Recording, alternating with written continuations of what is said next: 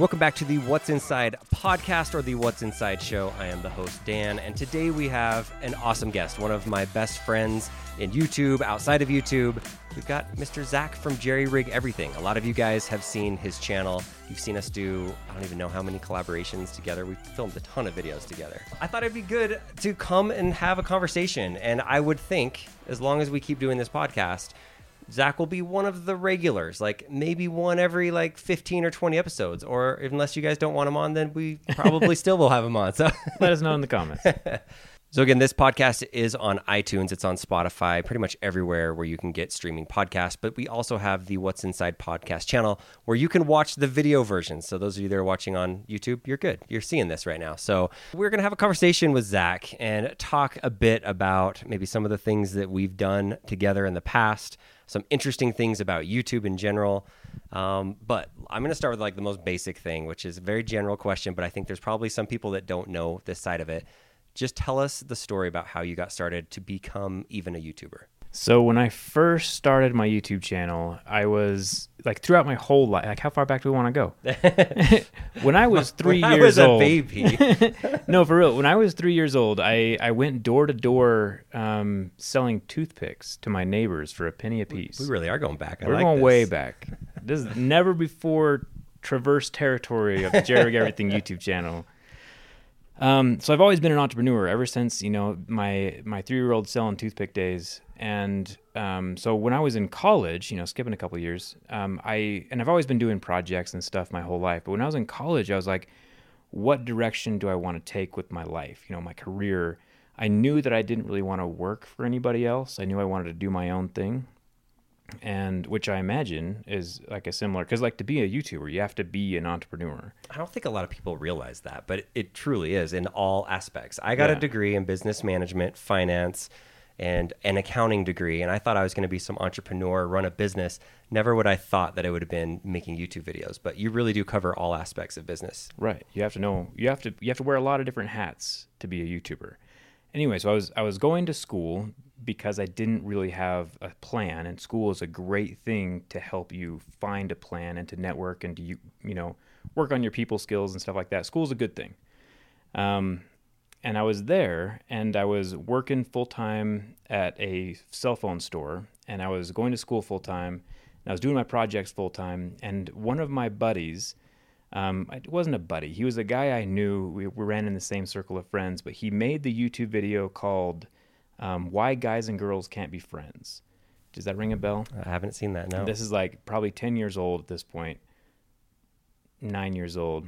Anyway, he made that video, and like he got a ton of views, and like he would talk about that he was able to buy a car with the money he made from that YouTube video. Okay, and then Toothpick Boy comes out and says, here we go. And I'm like, wait a minute, you can make money online by making YouTube videos?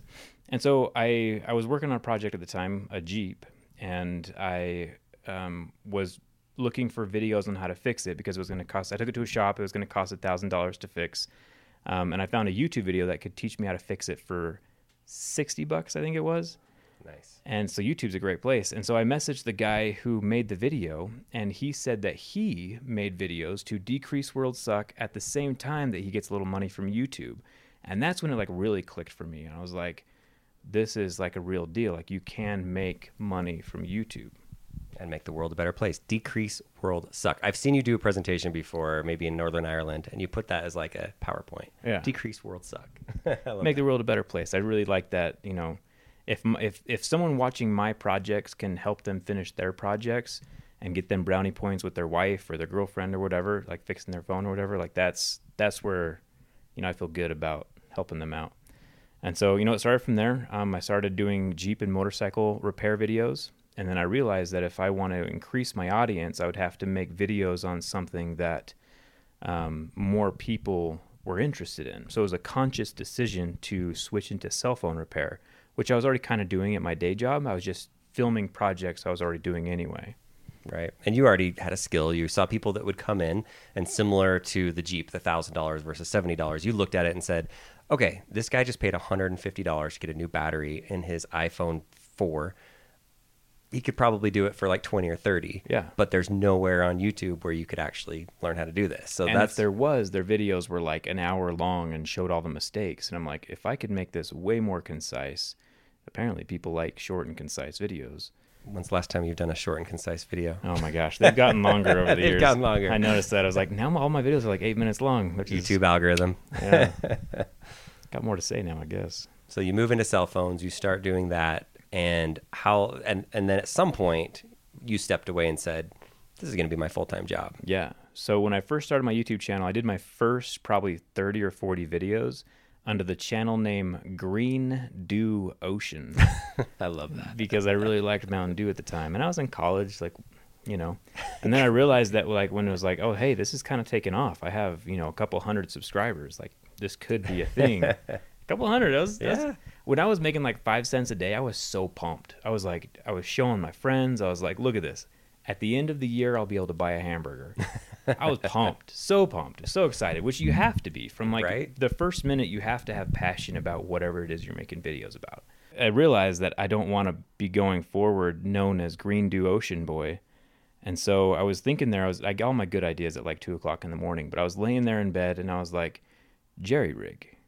And I realized that my grandpa, who was like the king of JerryRigEverything, his name was Jerry, and so we always said that he jerry-rigged things. It was kind of goes way back, but it was kind of like he died when I was like 12 or 13, and so it's kind of like paying respect to him as well as like fixing stuff with what you have on hand, and like it was like the perfect combination of names, and I was like, that's it, that's what it's gonna be, and that's what it was. Goodbye, Green Dew Ocean. Goodbye. But back then you couldn't change your channel name; you had to delete your whole channel and start over again. So I deleted all of my videos and then re-uploaded them all on the JerryRigEverything channel. Those few hundred people, the real OGs, the Green Dew Ocean guys that probably made their own T-shirts of Green Dew Ocean. Yep. They thought you're gone forever. Hopefully they found you by now. Hopefully. That's an amazing story. I love hearing everybody's different story because you didn't know it was going to be YouTube, but it kind of fits in with everything in your life. So I love to entertain. I love to do dorky, goofy things, and that's always kind of been my thing. Whether it was in my sales job as a drug rep, I would wear a suit every day to work, and I didn't really fit in. I felt like I was an imposter every day, just like walking into this doctor's office. This guy that's been a doctor for 20 years, went to med school for another 8 years on top of his bachelor's degree, and I'm supposed to tell him why he needs to use this drug over another one. It just felt out of place, and I always wanted to do just like goofy things, talk about sports or whatever. So it's kind of funny but I loved business and that side of it. But I tried being an entrepreneur once. A lot of people don't know this, but actually I don't think hardly anybody knows this. I was in the drug world, and I'm like, I should do some sort of nutritional supplement in some way and sell those. There's no regulations like the FDA. I'm like, this will be great. So I made this one.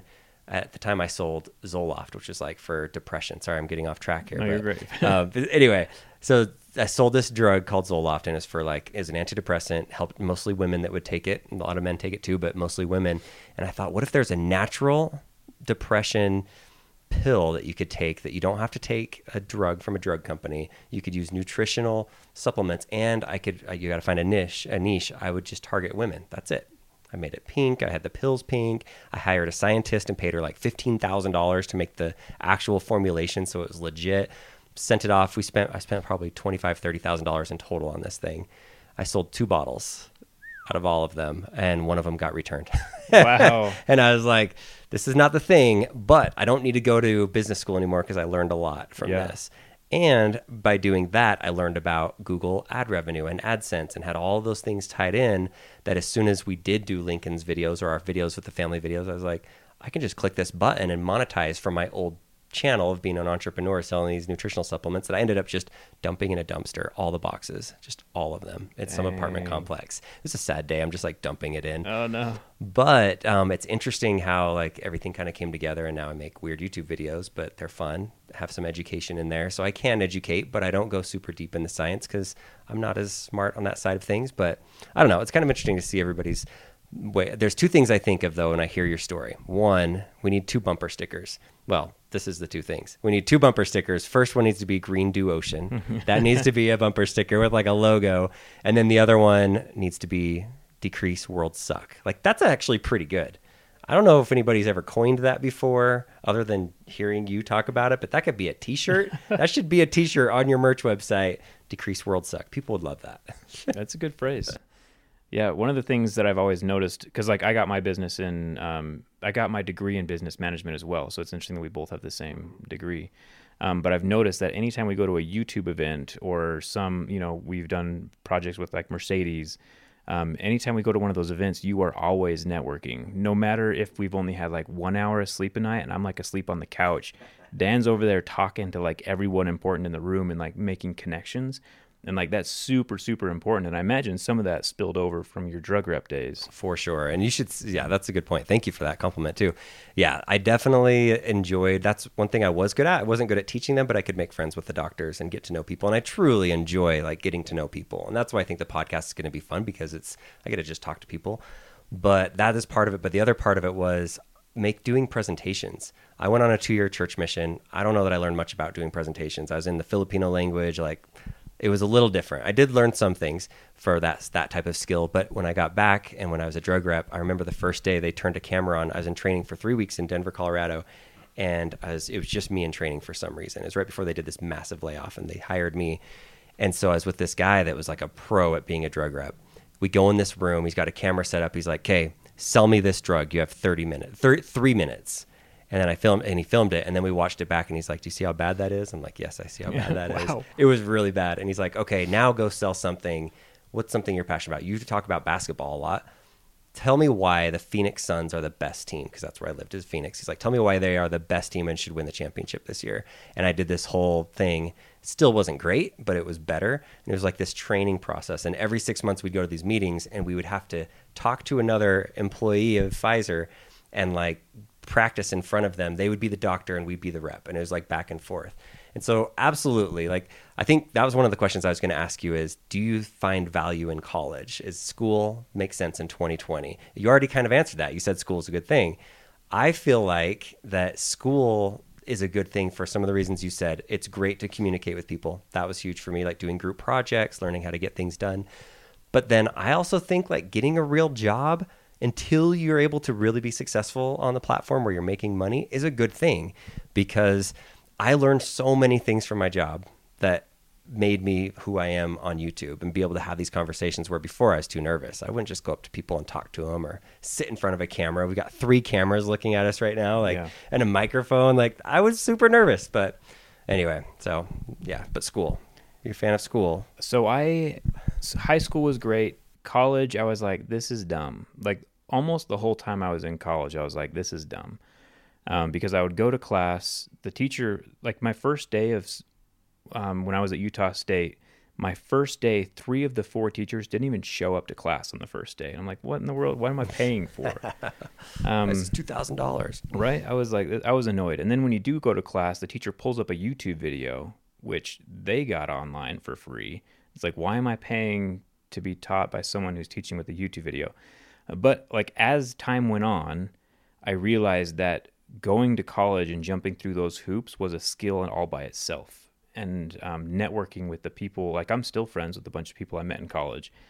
And like you do learn a lot of skills as it transitions you into the next phase of your life if you don't know what you're doing. And same thing with like, I didn't quit my day job until YouTube was making more money than my day job was making. I was working full-time, going to school full-time, and doing YouTube full-time. One of the and like I don't condone not sleeping, but one of the best compliments that I've ever gotten was one of my buddies was like, "Dude, you sleep less and work more than anybody else I know." And I was like, yes.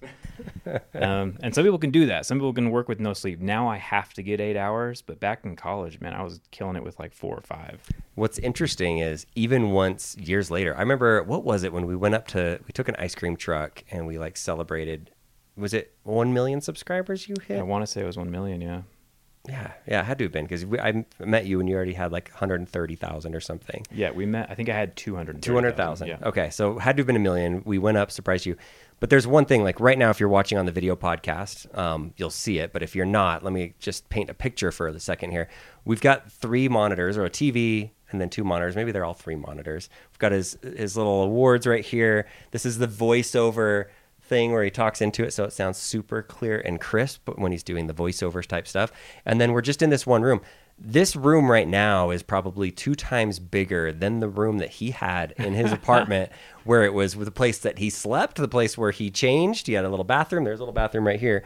But it was everything. He like moved this thing up, and all of a sudden there was more room for us to sit down. It was like, this is really your place. But the funny thing is, going back to that, like working hard and being smart, he owned the entire townhome, and I think you owned more than one townhome, and you rented them out to people. So he had roommates that lived inside of the townhome, and then he had this little tiny place that was this international, worldwide phenomenon of fixing videos. And at the same time, you have your Amazon business where you would ship out parts like batteries and lens, all that stuff for cell phones. And it was just like this little tiny room. So yes, you definitely hustled. That's definitely one of your MOs. Yeah. One of the projects that I think is really cool that you're working on is the Not a Wheelchair. So Cambry is in a wheelchair pretty much most of the time, and pretty much all the time. Pretty much all the time. For the last 16 years. Yeah, so she is in a wheelchair, and you, of course, are always fixing things, and you're like, you know what? I want to be able to have her go and have some experiences outside that maybe she doesn't have. She loves horses. She teaches people how to do horse stuff. So how nice to have something to be able to cruise around on, or to go up in the mountains or go on trails. So I remember when you're telling me about it, and you're like, I'm just going to rig up these bikes, these electric bikes, and you like rigged them up and then made this video. And yeah, anyway, there's a lot of backstories there I won't go into about the bikes and the companies. But then at one point you're like, you know what? I'm just going to make my own thing. So, all right. So you launched Not a Wheelchair, is what you call it. It's an off-road beast. If you haven't seen it, like, it's actually really, really cool. It's like 4 wheels, has some torque. You can go off roads. It's legal to go on a lot of different trails where a mountain bike can go, and different things. How many months are we in, and how have sales been going, and what is it? What's it looking like? Because some people might be like, well, he launched it, maybe it wasn't successful and he's not going to do it anymore. But let's hear about it. How's it going? Well, first let me touch on the room situation. So I did I did have my office and bedroom in the same room for until I hit 1 million subscribers and beyond that. But it was just conserving space and money, and it was actually working out very well. Okay, now on to the Not a Wheelchair stuff. So when I met Cambry, our very first date, we had crepes, which is like this sweet dessert type of thing. We met at 9:00 at night, had this dessert, and we talked until 2:00 in the morning. And just super, we just connected on our very first date. And the first thing that came to my mind was all right, well, let's go on some more dates. But I realized that if we wanted to go on a hike, or if we wanted to go, across a big field, it was really hard for her in a wheelchair. And so I just tried to figure out a way to get her and have more fun, on our dates and stuff. And off-road wheelchairs at the time were $10,000 or $15,000. They were really, really expensive. I thought they were around 15 is what you'd mentioned. You're like, they're crazy expensive for this thing, and I think it could be done a lot better. Yeah, the big tracked wheelchairs, I think they start at $12,000, and then they go up to $30,000. And if something breaks, you can't even fix it. Right. And so I was like, well, there's a ton of electric bike parts out there, and you can probably build a pretty cool machine with just electric bike parts. And so I did my first one for about $3,000. But it was super heavy, kind of hard for her to get into. And so then I partnered up with Utah Trikes down in Payson, just kind of 45 minutes away from us. And they helped design this sweet version with 4 tires, 24-inch tires, 20-inch tires, sorry. And then with parts that come from bicycles. And so repairing it is super, super simple, super easy. If you can fix the bike, you can fix the Not a Wheelchair. And sales have been really good. Launching during a pandemic, probably not the best idea. We started selling in August of last year, and then the pandemic hit, and the bike industry across the board has been kind of decimated. But for the most part, since Utah Trikes has been in business for 15 years, they have the manufacturing, what is that? Not hindsight. Foresight? Experience. They have the manufacturing experience to handle all of the orders we've been getting. When you say they were decimated, you mean nobody's buying bikes, or there's so many people buying bikes that you can't get the parts? So many people buying bikes, and so many companies not selling parts anymore. Like, so for example, one of our brake systems for like the front tires, they're hydraulic, so you don't need to like tighten up any cables or anything like that. They're like self-maintaining. Like as the brake pads wear down, the hydraulics compensate for that. One of the companies that were making our brakes is now not going to be in stock until 2023. And so the parts are just super hard to get, but there's other manufacturers and stuff. Anyway, long story short, we've never caught up with the demand for the rigs, but we are almost caught up probably next month or the month after. And yeah, all the initial orders will be out at that point. Yes. And like we've gone through the initial like first couple months of orders. Now it's like if you order a rig, you'll get it in like 6 to 8 weeks, which is pretty normal across the board. But yeah, it's been an experience. Are you changing very many things? Like are you doing the Elon Musk model where it's like, this is a problem, this little thing we could fix and do it for cheaper, let's do it right now on this model? Or do you do it like the GMC, the Ford, the old school way where it's like, this is the 2021 model. Next year, though, we're going to have all this stuff in it. No. Or is it a mixture of both? Mostly the first option where we find some little thing we want to change, we change it immediately and then move forward. Like we used to have square tubing, and now we've gotten tubing with rounded corners, which is a little bit stronger. And so that's just one example. And then we've switched out for stronger motors because we're ordering so many motors at the same time. We've been able to customize the internals of the motor because most e-bike motors go 20 miles an hour off the shelf, but we only want our system to go 13 miles an hour for safety. And so we've custom wound these motors for 13 miles an hour, which gives us more torque off the line. And so just because we've had so many orders, we can do that at quantity, which is That's pretty awesome. Cool. I still need to get one. I don't know why I haven't. Actually, the first reason why I didn't order one is because you did have such high demand. And as fun as I think they are, I think there's a lot of people that are similar to Cambry's situation that need to get one of those. Like their quality of life is going to increase by like 100 on their outdoors, where mine would go up like 5. It'd still be 5% times or whatever. So I was like, let's wait a little bit, but I am going to get one of these days. They're so fun. We had one temporarily and we gave it to somebody, gave it away. So that was really fun. I love the thing. It's a blast. One of the things, so we sell these at cost. So my wife and I don't make any money off of these. It's just like a passion project for us. YouTube handles everything. YouTube is more than we need. And so this is a passion project, but so the lowest price you can get one of these for is $4,700, which we're selling it at cost, but it's still really expensive for most people. And so we are constantly, like I have another project that should be out hopefully within a year.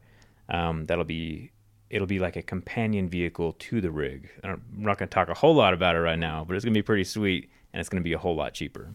Okay, that's it's interesting. It's not gonna take the place of the rig, but it'll be a companion vehicle to the rig. Have you done anything? I think you've done something from like the donation side where people can actually donate money to pay for somebody to get a rig. Yeah, and I think we've gotten enough money for like 6 or 7 of those. So super awesome, super generous, and yeah, all of the money that gets donated and all of the purchase goes straight into the manufacturing, and then we don't keep any of the profit. Have you given out those rigs to people? Mm-hmm. How did you select them? How do you find these people? So people also on the website, they can fill out a form and like tell who they are. And like, then we have a team of people that kind of go through and figure out if it's going to be a good fit or not. Because the rig isn't built for every disability. It's built mostly for paraplegics. You still have to have the use of your arms to steer as well as grip the brakes. And a pretty good strength, too. Yeah. Not just a little bit, but you got to have some pretty good strength. Yeah, if you aren't able to grip the brakes, probably not a good fit for this particular device. Our next one, probably, but this one, probably not. That's cool. That is really good. Okay, a question that everybody wants to know about. When did you come up with the Jerry Rig voice? And was that a conscious decision? I mean, you talk the way you talk, but when you're doing this, you pull this over, you have this narration voice. Let's get started. Let's get started. I have a dream that at some point I'll be able to take apart a folding phone and put it back together again in one piece. But I have a feeling today isn't going to be that day. Tell me about the voice and the voiceover narration. Do you just do it, or do you have like a certain I don't know. Let's hear about this. Have you even thought about this? Yes, I have. I've thought about it a lot, actually, because I do it. Like, as soon as I sit down in front of the computer, I do turn on the YouTube voice. And, like, as soon as I, like, start instructing somebody on something, the YouTube voice comes out. But I think I started it back when going back to the first part of our conversation, when I was, like, realizing that if I wanted to grow my audience, I had to do something that more people were interested in. So I switched to cell phones, and then I did repairs for a while. And I was like, if I want more people to watch, then I have to do something that more, because not everyone's going to fix their phone, but everyone wants to see their phone durability tested. And so I started doing durability tests. And then I realized that because I'm not on camera, I have to make the audio as interesting as possible. And I realized that, like, my first couple videos, just like when you were doing your drug rep training, you were terrible at it. And I think if you watch one of my first videos, I said the word like 140 times because I didn't plan out what I was going to say. I didn't have practice speaking. I was just like, over and over and over and over again. And so it took a lot of practice. And then I just realized I needed to be have like the inflection in my voice to keep people entertained. And so it was a conscious decision to bring out the Jerry Rig golf announcing YouTube voice. I love it.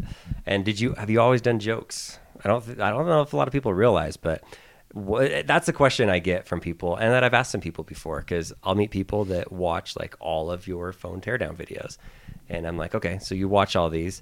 What is it about that phone? Are you going to buy the phone? Is there something? And they're like, no, I just really like Zach. He's just, every one of his videos is good. And I think a lot of it is, a lot of people may not realize this, but you put a lot of thought into the whole talk. Like, I've seen papers around here. You've got papers and papers of just things that you've done research on. You read. I've been with you on trips when you are doing your research and writing everything out.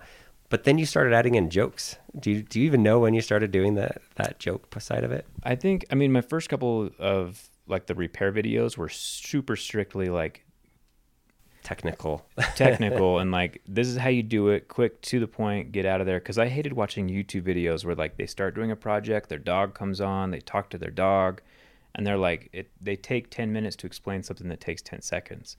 And so I didn't want to be that person. And so I would just try to keep everything to the point. But after like 50 or 60 of those, I was like, man, I'm getting bored. And so I had to like, throw some jokes in there. But yeah, I do research everything, because like you sometimes just jump onto a video and just wing it. Like you probably have like bullet points in your head, but you're just like in there and just like going to town. But like I have to have a script that I check all the time to keep my bullet points in order. And like, I think it's just our brains work differently that way. But that's the best way that works for me. And I feel like your jokes probably started, my guess is, as soon as you started in a way like making fun of Apple in a way, or just not even making fun of them, but just being disappointed in Apple, the ecosystem, the way that they do things. And then you saw people really like that stuff. You're like, oh, maybe, yeah, this is good. And then something happens in a video. You're like, oh yeah, you already feel that. You're always on Reddit anyway. You're like, this would be a good thing for Reddit, but actually let's put this comment in my video. And maybe not everybody will catch it. That's the funny thing, is a lot of people don't catch the jokes. They don't catch the sarcasm or the little things that you say or put in there. Like, you'll even mess with the audio sometimes to where it like switches to the right ear and the left ear. There's just like these little things that keep people watching and keep them smiling. Like, they're watching a phone teardown video or a scratch test, a durability test, and they're super entertained. So I love the Apple stuff. I don't know if you've done as many Apple jokes lately. Apple's changed. They have become a little bit better as far as like how much, what you get, what you pay for. Yeah. So there, a lot of it was deserved, right? Like you were probably the main driver for, let's see, the complaints about the headphone jack being gone when that thing was gone. Oh man, you gave it to them in so many videos. I'm trying to think of some of your good Apple stuff. There's that. There's the Sapphire, the scratch test. They still haven't fixed that yet. It's still not Sapphire. Still not Sapphire. Or is that what they call it? Sapphire? They call it right Sapphire now? Glass, which technically isn't the same. It's supposed to be Sapphire Crystal. But one time they left it off of their website, and I was like, good job, Apple. You didn't brag about it this time. And then they went and put it right back on their website. In your video. Yeah. You put the video out, and then they changed it. Oh my gosh. Super annoying. So I was actually at the Apple store on Monday picking up those air tags, and I ended up buying some headphones that were really expensive, but they're really cool. Lincoln has a pair, and I was like, I need these. They're really good for phone calls, but they're way too expensive, but they work better than my Bose. Anyways, I was with my home builder, Jonathan. He came down to Vegas with me. It's like a 2-hour drive, and I don't know why. He just wanted to come chat. We drove down there and drove right back. But when we were in there, he was like, "Oh, look at this case. His had some like liquid screen thing on there that somebody put on, and it was like all cracked everywhere." And he's like, "Oh, look at this phone. This says it has like sapphire protector built into it. I don't even need to get a protector." Yeah. And that's what he said. Like, this was on Monday because they were all lined up in the Apple store, and they all Zack were promoting screen that. protector. But this one wasn't even a protector at all. It was like, actually, it's Apple's new marketing where they say it has, I can't remember what it's called. It's something with their lens. It's not their lens. Their screen is the strongest glass it's ever been. Oh yeah. And Okay. so, like, right now, they're saying that. So, anyway, has Apple ever reached out to you and been like, "Hey, stop making fun of us"? There was one time that they called me up, and we had a short conversation. We had a short conversation. You don't have to say it. For legal reasons, don't say it. No, just kidding. Yeah, that's pretty funny. I do love it when brands reach out and complain. I've talked about it before. I don't know if I've talked about it on this podcast. I probably will in some of them, but like we've had the Safe Company. Maybe I will mention that a little bit. I know I mentioned it on Sarah Dietschy's podcast once, and that video's on YouTube, but they reached out, the CEO, after we cut into the Liberty Safe. And keeping the long story short, basically he wanted us to take it down, was threatening us for legal issues and saying that this needs to go off. A bad thing's going to happen because of what you're showing the world of how to get into these things. And I'm like, well, or you could just make them stronger. But I think it's funny because I make this video. It's a great video. I thought it was pretty clear, like, maybe this isn't the right one for you if you're going to be putting firearms in there. Maybe it's good for documents. And then, like, seriously, 3 weeks later, month later, I go to Zach's office, and he's got this brand new safe, and it's the exact same one, the exact same model, like every little thing, the color, the model, everything. I'm like, do you even watch our videos over I here? do. I didn't memorize it. It was a cheap safe. It was probably cheap because of your video. So I bought it. Yeah. To be fair, though, I do have an iPhone, and even though you point out all the flaws over the years, I still buy it every year. So there's that. The only time I've had a company reach out and like ask me, not to remove a video, but like ask me if they could like, let me just tell you the story. So it was a smart lock video that I was going to take apart, and I realized very quickly into the durability test that you could just unscrew the back cover and unlock the lock from the inside within like 3 seconds. Didn't you use like a GoPro mount and you just like stuck it on there or something? It just came out. Twisted it off, unlocked the lock in seconds. And so I published that video, and obviously it got a lot of views really, really quickly because locks shouldn't be able to be unlocked in 3 seconds. But I was just amazed by that lock because it was like the world's first one where you just use your fingerprint and you're like, this is amazing. This is going to change everything. Everybody was pumped, like all positive press. And then you're just like, okay, This broke. I got into it in like 5 seconds. And so they emailed me and they're like, hey, is there anything we can do? And I was like, well, I don't want to make negative videos. So I'll be willing to make another video for you for free. Like, I'm not going to take any money for it or anything because that would be weird. So I will make one more video for you, but what do you want the video to be? I can either retest a bunch of locks or I can wait until you fix the problem. And they're like, all right, we're going to please test some more locks and see if it was just a one issue or not. And so I went and I bought 6 more locks by myself. I didn't publish this. From different places too, From right? different places, like Newegg, Amazon, and some other place. I bought 6 locks. And 2 of those 6 were able to just unscrew, and you can access the internals within a couple seconds. And what the problem was is that they didn't screw it tight enough. If they would have just tightened that back panel, it would have clicked into place, and it wouldn't have had any issues. But still, like, what is that? 30% of your locks have like this pretty big flaw. So anyway, I told them about this, and they're like, yeah, probably shouldn't post that video because it just kind of condemns their brand a little bit more. But I was like, as soon as you fix it, I will post a follow-up video for free. Don't need any money. And like in a year, they fixed their issue, sent me a new lock, and I was like, all right, making another follow-up video. Bought myself this big old portable bandsaw, and I couldn't get it open with the back panel. So Perfect. They fixed it. That was nice of you to do right by them and not take money, and show that it was fixed, and not publish the video that could have got more views and would have been damaging to the company by posting the bad ones.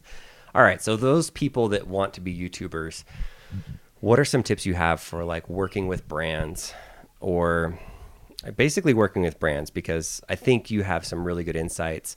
One of the things I really like about what Zack does is a lot of times he won't sacrifice who he is for the brands. So if a product doesn't make sense, he's not going to do it. Or if they want him to take down a certain video that maybe they don't like so much, he's not going to do it. And so I would imagine you get talking points sometimes, or the feedback that you're like, yeah, that's not on my brand. So Zack does a really good job. It's a tough thing when people have a lot of money that they're putting in front of you and they're like, we'll give you this, just say this, or just take this out. It's not easy to like turn it down. But what tips do you have for people that are wanting to be YouTube creators, or are YouTube creators right now and they're just growing their channel, how to work with brands? Well, everything I learned about working with brands, I learned from you. So. Yeah, right. The staying true thing is a pretty big deal. Like I posted this bump stock video a while back that just explained what a bump stock was in a pretty clear, concise way. In short, a bump stock makes a gun fire faster, depending on how you hold it, but it's also a lot less accurate. I probably had like 4 or 5 brands turn me down after I made that video. Brands that I really enjoyed working with. I probably lost 6 figures worth of brand deals because I published that video. And there was people who were like, the brands were like, if you take this down, like we can work with you again. And I'm like, but that video is like, I feel like it does more good being up. Like it's pretty unbiased. Just explains what it is. I feel like the background, it's important to talk about the background of that video, because it is a gun video and it has like the bump stock. It makes it shoot faster. It was after a very sad, like American shooting thing that happened. And so it was a really tough situation. But the thing was, going back in a way to the cell phones, like looking online, there was not one clear video that showed how this thing works easily, how to use it, and then also like, is it dangerous? Is it more dangerous than having it not on there? And so I thought it was interesting because you put that video out. Of course, it did really well. It showed pretty quickly, like it makes a significant difference. But what was interesting is within the next few months, the government was looking at creating new legislation on whether they should ban these bump stocks or not. And they ended up banning them. Yeah. And there has to be the most educational video. And I bet there are so many congressmen, or at least their aides, that watched this video on YouTube and said, this is it. Look at this. Look how much more dangerous it is to have this versus not have it. We probably don't need this thing. And that helped the legislation go through. So yeah, Zack lost out on hundreds of thousands of dollars, probably hundreds. And not just that, but like you said, like brands that you would want to work with, but you decreased world suck. Like you hopefully helped prevent something bad from happening again, and you educated people on it, and it's still up to this day. So yeah, I love that example. It is tricky when a company that you really want to work with, and then they also want to pay you a lot of money, and they're like, just take this down. Yeah. Nope. I really like that video. Along those same lines of like working with brands, I remember back when I think we had our 3rd Tesla video out. It was like 2016. It was a long time ago when we got our first Tesla. And we put 3 videos out. They did really well. It was our brand new family channel. We'd never posted on there really. Nothing had really taken off. It's just in family vlogs. But all of a sudden, people loved this. They loved the Tesla stuff. And then one of the major manufacturers reached out through an ad agency, and they said, hey, we want to pay you, I think it was $50,000, and potentially give us a car to have for 2 years just to work with them, which I'm like, I've wanted to work with this brand on a big level. And then next thing you know, but then they said, all you have to do is take down those 3 Tesla videos. Just make them private. And you're good. And so I had this internal discussion, and with Leslie, I'm like, what do we do about this? Like, I really like those videos. They help the channel grow. And when it came down to, is I was like, all right, I'm going to think long term here.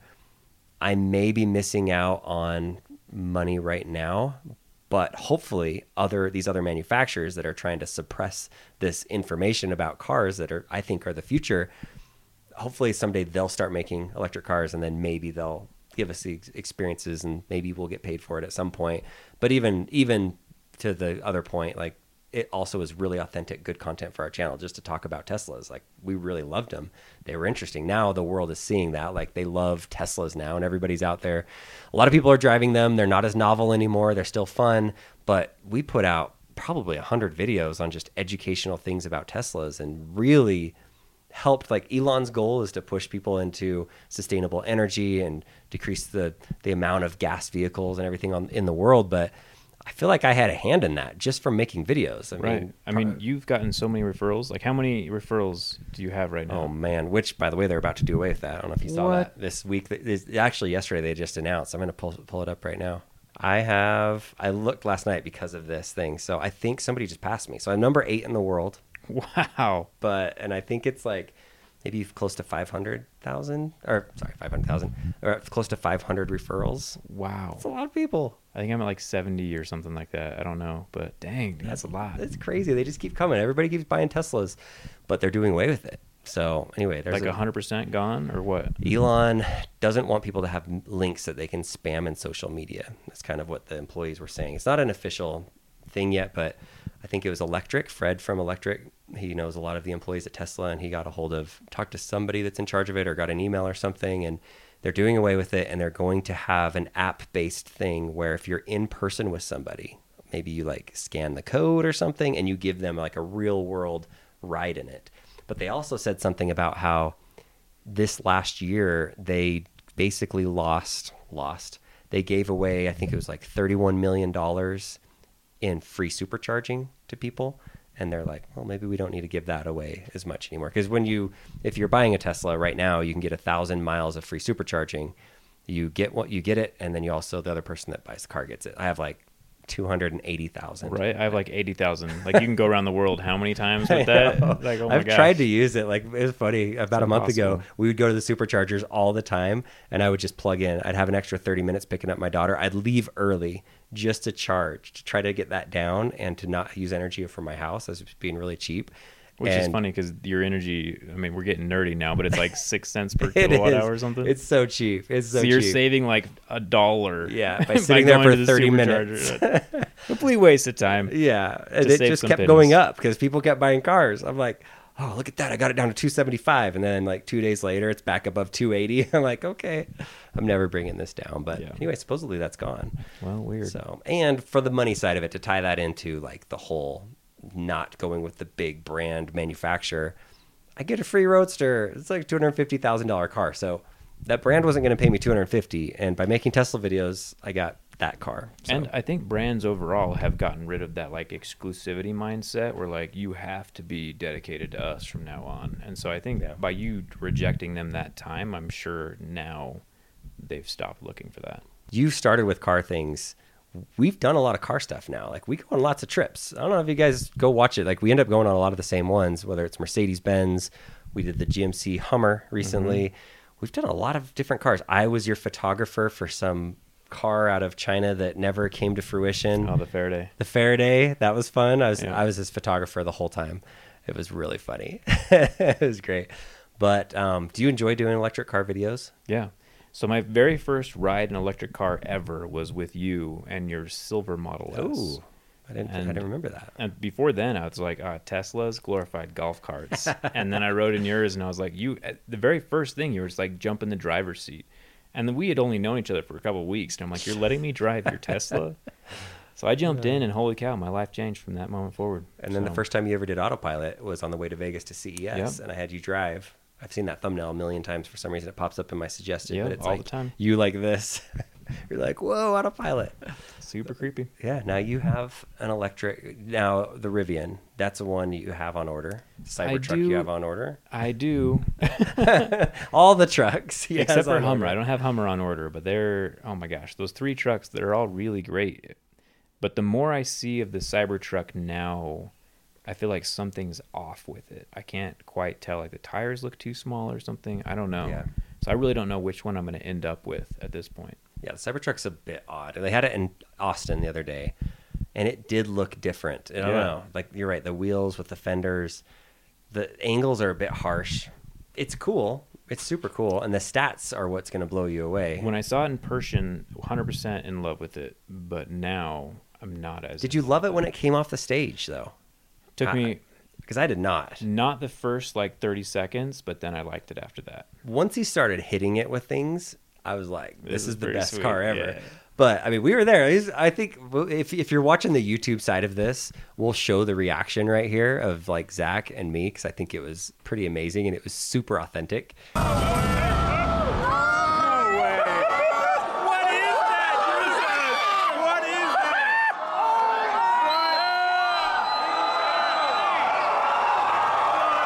that? Yeah, that was, like, a real reaction. We were just like... You're like, no way. Actually, we can play the audio on the podcast side of it. You're like, no way. What is this? I said no way probably like 10 times. That's right. You kept saying it over and over again. Because I was just blown away. I was like, no way. No way. Yeah. Like, it's not April Fool's. This is not a truck. It's so weird. But if you think about the specs of it, of course, it's going to have the screen inside. It's going to have Tesla motors, Tesla batteries. If it has the new 4680 batteries with over 500 or 600 miles range with all that torque, the autopilot system that's in there. If the back does roll down and cover it, then it's like metal or it's solar panels and you protect everything that's in there. The suspension goes all the way down in the back so you can like ride a four-wheeler up into it or like carry something in there. Super cool. There's so many things about it that you're just like, this is amazing. And I'm probably going to just look past some of the weird looks of it. But the Rivian, what do you think about the Rivian? Rivian, if I had to pick, like if you told me I had to pick right now, Rivian would probably be it. Because it looks more normal. And I'm at the point with my YouTube channel now, which I'm not complaining. Like, I love it. But basically, anytime I go outside, I get recognized. And that would just be tenfold with the Cybertruck. But the Rivian looks normal enough that I might be able to go out and not be noticed, which I kind of enjoy. I don't know, because by the time they're rolling the Cybertrucks off the line, and if they're making as many as they make, it's not going to be like, oh, there's that YouTuber. It's going to be like, there's a Cybertruck. And then be like, oh, there's another Cybertruck. And then there's going to be one with like a really weird color. And it's going to be like, that thing is ugly. So I don't know, but I get that point. If that's the case, then I would feel more okay with it. Yeah. The Rivian looks amazing. Do we know when it's coming out? June of this year is what they say. June of this year. Okay.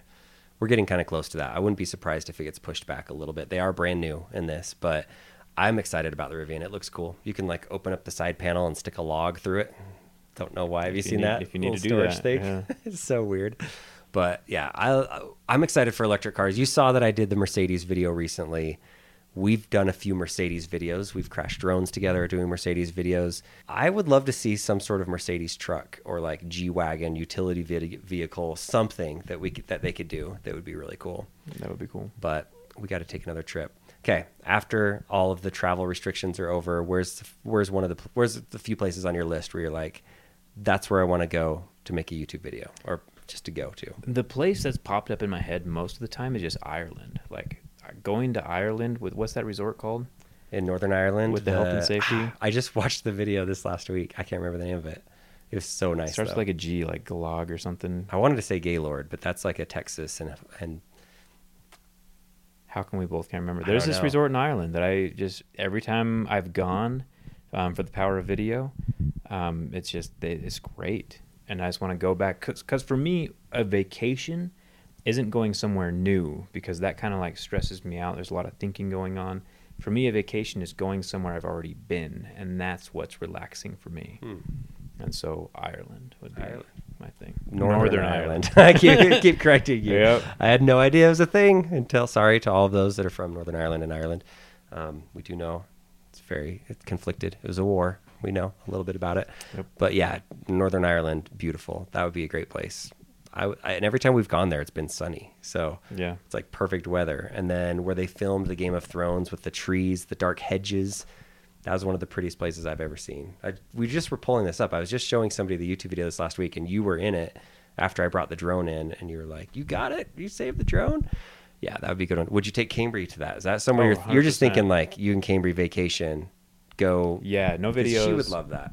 I mean, obviously I can't really go on a vacation without trying to film a video at the same time, so I would film something. But yeah, Cambry would love it there too. Yeah. Okay. This has been a lot of fun. This has been really fun. We could talk for hours. Yeah. We're gonna go on the last question here, the last short topic. because I'm curious about it. What is your thoughts on cryptocurrency? And are you an investor in any cryptocurrency? So, funny story. I bought crypto back when Bitcoin was $800. I bought a full Bitcoin. And I'm like, you're probably thinking, wow, he's rich now. Wrong. I turned around and sold it the next day for $800.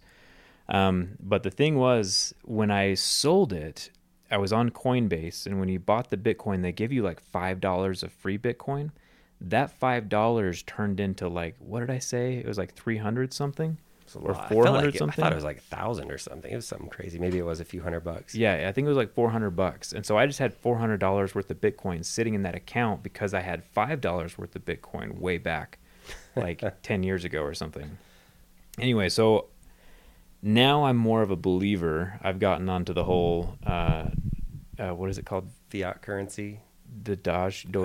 Oh, Doge. Is it Dogecoin or Yep. Dogecoin? Some people call it Doggy Coin, but yeah, Dogecoin. I bought a bunch of that. Yeah, I'm a believer now because especially when we say a bunch, are you like a billionaire from no. Doge? I bought a couple thousand of the Dogecoins. So okay, cool. So, but I bought them back when they were like 5 cents a piece, so it was way cheaper now. But well, I got to show you something. That's my when it comes foresight. to crypto, and this was not a planned thing. But check this out. You're going to love this. So haven't been investing in crypto for very long. This was the last time I owned Dogecoin. I bought it and it was pretty cheap. And check this out. This is when I sold it. I sold it January 4th, day after Lincoln's birthday of this year. I had 1 million coins and I sold them and made a whopping $9,000. This is the Why? confirmation of my sell. you sold 1 million of Sold them? 1 million coins that today would be worth $600,000. That was January 4th. Dude, Yeah, I'm dumb. do not take financial advice from Dan. We are not financial Or advisors, me. I sold and my I'm Bitcoin definitely at not. 800. So yeah, crypto.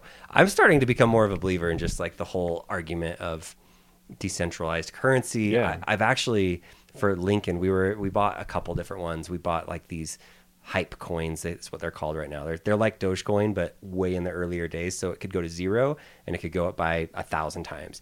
And so one of them is called Safe Moon, and I bought that, and it rose up so fast. It went crazy. And so I transferred $1,000 to Lincoln so that he could have some. Nice. And it was awesome because I've never actually sent somebody or done a transaction with cryptocurrency. And I was scared because the number that you have to put in, like your wallet number, is this massive number. It's so easy. You just like push a button, copy it, put it in. Literally within seconds, it was in his account. Now, I understand it's not as good with like Bitcoin and Ethereum where it takes like 20 minutes. It has to be mined in all these places all over the world. And it does take some time for it to go, supposedly. Again, I'm not an expert, but to transfer it to somebody, I'm like, this is great. If you just had that on like a credit card and your crypto is on there and you did transactions off of that, like at the grocery store or whatever, it should work and it should be super easy. And I know it's volatile, but you don't have to worry as much about like the US dollar or Chinese yuan or whatever happens. Yeah. So I'm curious. I'm so curious. We did a podcast on cryptocurrency, and it's only been like 2 weeks since we filmed that, and I've learned so much since. But Yeah. okay, I'm a believer now, though, because it's kind of like what you're saying. We had so much like disturbances through the election cycle and stuff, and just knowing that Bitcoin is not attached to a nation. It's worldwide. If you're in Africa, you can get Bitcoin, and like it's a worldwide currency, and so that's what clicked for me. Yeah, is the worldwide aspect. I'm curious to see if what government steps up first and says we're going to regulate this, or we're going to make you not be able to do this or that. And can they? I don't know if they can, but I think people are going to try at some point, or they'll create their own crypto to somehow have some skin in the game. But it'll be interesting. Okay. That is today's podcast. Zach, thank you for being on. We're going to do some of these. I would like to do a podcast sometime with you when we travel somewhere around the world. Next time we're somewhere, random spot. Right now we're in your studio. Maybe we'll do it in my studio someday. But someday I want to be, maybe it is in Northern Ireland, and we got this spa in the background where I crashed my drone, and we can sit there. If you haven't watched that video, seriously, we'll put a link in the description of the YouTube video here. I think it's called "It's Always Sunny in Ireland." I can't remember the name of the video. No, I crashed my drone in Ireland. That's what it's called. Yeah. I didn't say Northern Ireland. I just said Ireland. But Anyway, that was a really fun video, but I would love to do that sometime. We'll just have a little conversation, but yeah, keep tearing it up. If you guys don't know Zack, JerryRigEverything, you can follow him on social. Zack's Jerry Rig is your Twitter, right? And Facebook, Instagram, come hang out with him. He always says at the end of his videos, but YouTube, JerryRigEverything.